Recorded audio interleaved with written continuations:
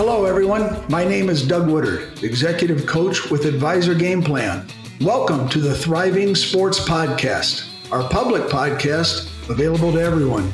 We do have two podcasts. Number one is a client-only private podcast called Thriving Coaches. And number two is this public podcast available to everyone. In this public podcast, in each episode, we'll be talking to a successful coach or leader about specific ways they enhanced their team's culture and player development, as well as many other valuable topics. And I'm Brian Willett, founder and CEO of Advisor Game Plan. I don't know about you, but I'm excited to sit back and learn from each of these episodes with these amazing coaches. Thank you for joining us as we dive deeper into these areas that can lift a team from average to good to great. Well, I'm excited for today. We have two legendary coaches in the room that are both servant leaders, and they've helped their players with confidence on the field or on the court. These are two of my favorite topics. I'd like to welcome Tom Osborne, Nebraska Husker football coach, who obviously had success in coaching, but it wasn't just about the wins. He's a great servant leader. So welcome, Coach. Thank you. And we also have our very own Advisor Game Plan Youth Sports Executive Coach, Doug Woodard, who previously coached at Bellevue West, won a number of state championships and had success on the court, but again, even more with his players and who they became. So let's all sit back, soak in this conversation between these coaches. I'm sure we can all learn something. Coach, your Nebraska teams, I think, were always recognized as remarkably poised and confident. And whether through the highest of high times or sometimes that the world would recognize as maybe even failure. This rang true. Can you share some things maybe that would help young coaches on how they might be able to develop those traits in their teams, being poised and being confident no matter the situation? Well, it's kind of a difficult thing to get your arms around, but I would say one thing that I thought was important was that we always respected our opponents. And so often in coaching, you'll find coaches trying to build up animosity and bulletin board material, sometimes even make up bulletin board material. And did you hear about what they said about us, and all that kind of stuff. And I never did that. Because it's probably a little bit technical, but if you wire somebody up to something called a galvanic skin response, you can't detect the difference between anger and fear.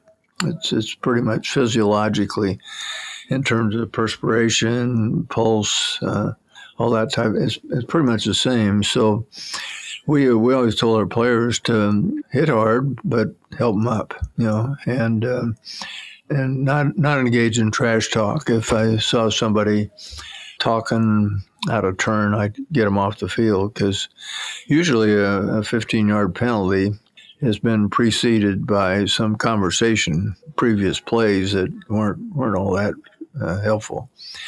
So I think teaching respect for your opponents, treating them well, and then of course we want to play hard. But then the other thing is practice. I mean, do you allow things such as temper tantrums or a lot of fisticuffs during practice? Those kind of things. It may not happen that much in basketball, but sometimes in football that does happen. And so we just didn't allow that type of thing. And I think it probably also depends a little bit on how players are treated. If they know that you care for them and that they're not pawns on a chessboard and pieces that you're trying to maneuver for your own well-being, that makes a difference. And so anyway, eventually a culture is developed, and I think that's probably the foremost thing that a coach does, is develop a culture of how things will be done, what's important, how people will be treated, and then, of course, over time, that becomes not necessarily on autopilot, but becomes part of the way things are done. And if I can ask one follow-up question to that. So you talked about not having like the fists or the anger, the things that come out at practice and that kind of thing. I think some of our younger coaches don't know what to do when that does happen, right? Mm-hmm. So in practice, if you had two players really going at it, you talk about that not being part of your practice culture. What did you do about it to remove that from your culture? Well, you might have them do a few laps around the field, or if you're in the stadium, run up the steps a little bit until they saw the error of their ways. And so, we just didn't turn a blind eye to it. And but again, I think a lot of it depends on how players are treated. If they know that you care about them, and sometimes you can ask them to do really difficult things. I think we mentioned a little bit about servant leadership, and sometimes people think, well, that's kind of soft, and you're not going to win that way, and you're not going to have a successful business if you're a servant leader. But I think you can make things difficult on the practice field and expect a lot out of people. But if they know that your motivation is that you care for them and that you want them to be able to be most effective in the fourth quarter, that the reason you're doing these things is so they'll be better players when they're called upon. And there's a difference between feeling accepted and cared for and loved and being seen as an object. Talked a little earlier about walk-ons. I know there was one school down in the south, and the practice field was quite a ways from the dressing room. And so the varsity players rode buses down there, and the walk-ons literally walked about a mile down to practice. And that doesn't send a very good message that everybody's on the same page, So, but we always treated. I don't think most of our players knew who the walk-ons were. I mean, they knew certainly that Mike Rozier was on scholarship, but they couldn't list who was a walk-on, who wasn't. We treat them all the same. A few minutes ago about being a servant leader. There's no question in my mind that many or most people observed you as a wonderful example of a servant leader. Can you speak to that in terms of, to maybe the young coaches, how can you give that example to your players on a day-to-day basis, or to your assistant coaches? How can you model being a servant leader, and what can that do to make the culture of a team a healthy culture? Mm-hmm. Well, the thing about, I think, being a servant leader is that you're not going to ask people to do something that you're not actually doing yourself. And obviously, as you get older, you can't dunk the basketball. And so there's a lot of things you can't physically do. But, I always, at the end of the day, I'd run 3 or 4 miles after practice. And we started practice, our meetings at 7 o'clock in the morning. And we put in pretty long hours and worked hard.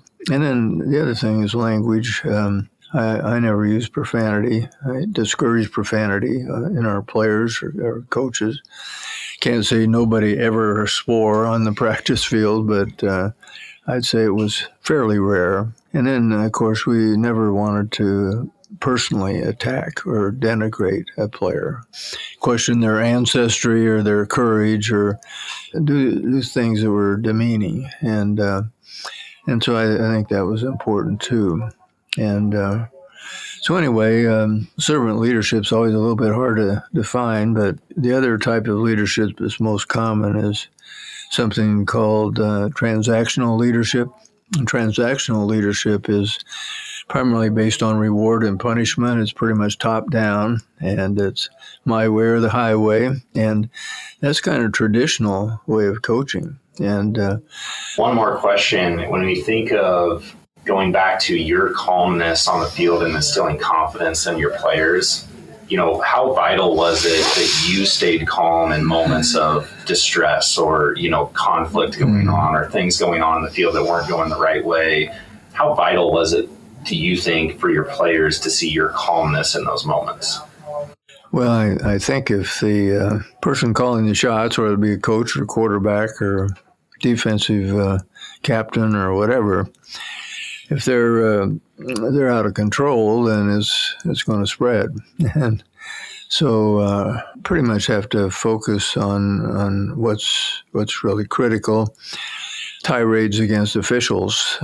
Sometimes you'll see a coach come unglued, and then I think that's become somewhat contagious among the team. The other thing I'll mention is, and this sometimes isn't done or popular today, but we thought the spiritual part of athletics was really important. And Jesus said somewhere in the scriptures, whoever would be chief among you must be the servant of all. And what he meant was that you don't use people for your own development, and you care about those people, and you treat them with respect, and I think that's the bottom line. And so we started our practice or meetings every day at 7:00 with a short devotional time, and it was voluntary.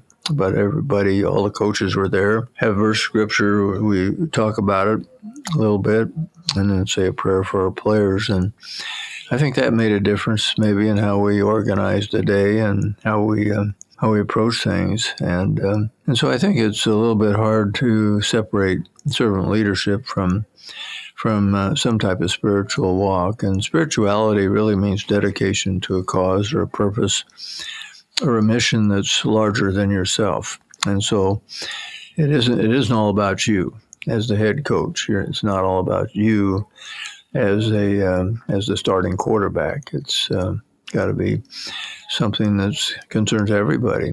And you're trying to get as much as possible everybody to buy in the idea that this is a common mission, and everybody has a part. And so we recognize as a scout team players. Scout team player of the week was always chosen, and if those scout team guys weren't doing their job, then the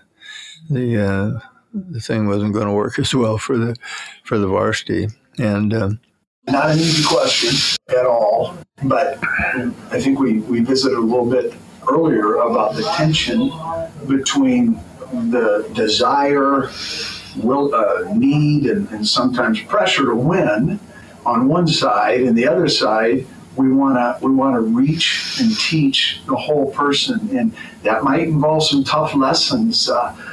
Be it self-control, poor attitude, being a poor teammate, but it might be one of the better players. And so how do you, what advice would you give to a young coach that is feeling some of that push, that winning is the thing, but also has a concern with developing the player as a person? Well, I think that when a player doesn't perform well, there's always a temptation to somehow punish them. And one thing that I found was important sometimes was to listen. I remember I worked with Dana Altman up at Creighton. After I was done coaching, I went up there and worked with Creighton coaches. And he had a player, this was a basketball player, who was really, one night he was great. The next night he was really mediocre to bad. And finally, Dana said, I don't know what to do. He said, you take him. So I sat down and visited with this young guy, and came to find out that he was from South Central Los Angeles, and I'd been in his school, and so he I think he appreciated that. But he relayed the information to me that he had been raised by his grandmother, and his grandmother had developed cancer, and she was dying. And there wasn't anything he could do about it. There wasn't anything I could do about it. And but it was really on his mind. And I think just the fact that somebody listened, somebody understood what he was going through, made a difference. And so I don't think I can take a lot of credit for it, but all of a sudden he became pretty consistent as being the athlete he could be. And so sometimes I think listening to your players and trying to understand what's going on, because usually as coaches we're not really aware of a lot of the behind the scenes stuff, breaking up with a girlfriend, parents getting a divorce, those kind of things that make a difference. And sometimes, even though you can't do much about it, just the fact that they understand that you understand is pretty powerful. So I'm reminded of one of our advisor game plan resources that aligns with this conversation. We have it available on our resources page, advisorgameplan.com, and search for Servant Leadership Team Culture. Check it out. It's a public version, and it just is a good connection to this conversation. Thank you, Coach Osborne, for joining us today and being willing to invest in the next generation of coaches and sharing your knowledge. We're so thankful for you. And with that, let's wrap up today's call and look forward to the next. We have free resources available on advisorgameplan.com. If you would like to gain access to our full version of client resources, please contact us today on advisorgameplan.com to explore becoming a client. Also, subscribe today to Thriving Sports and stay up to date with future episodes and more interviews with more coaches. Together, let's be thriving coaches that put the player first in all situations. See ya.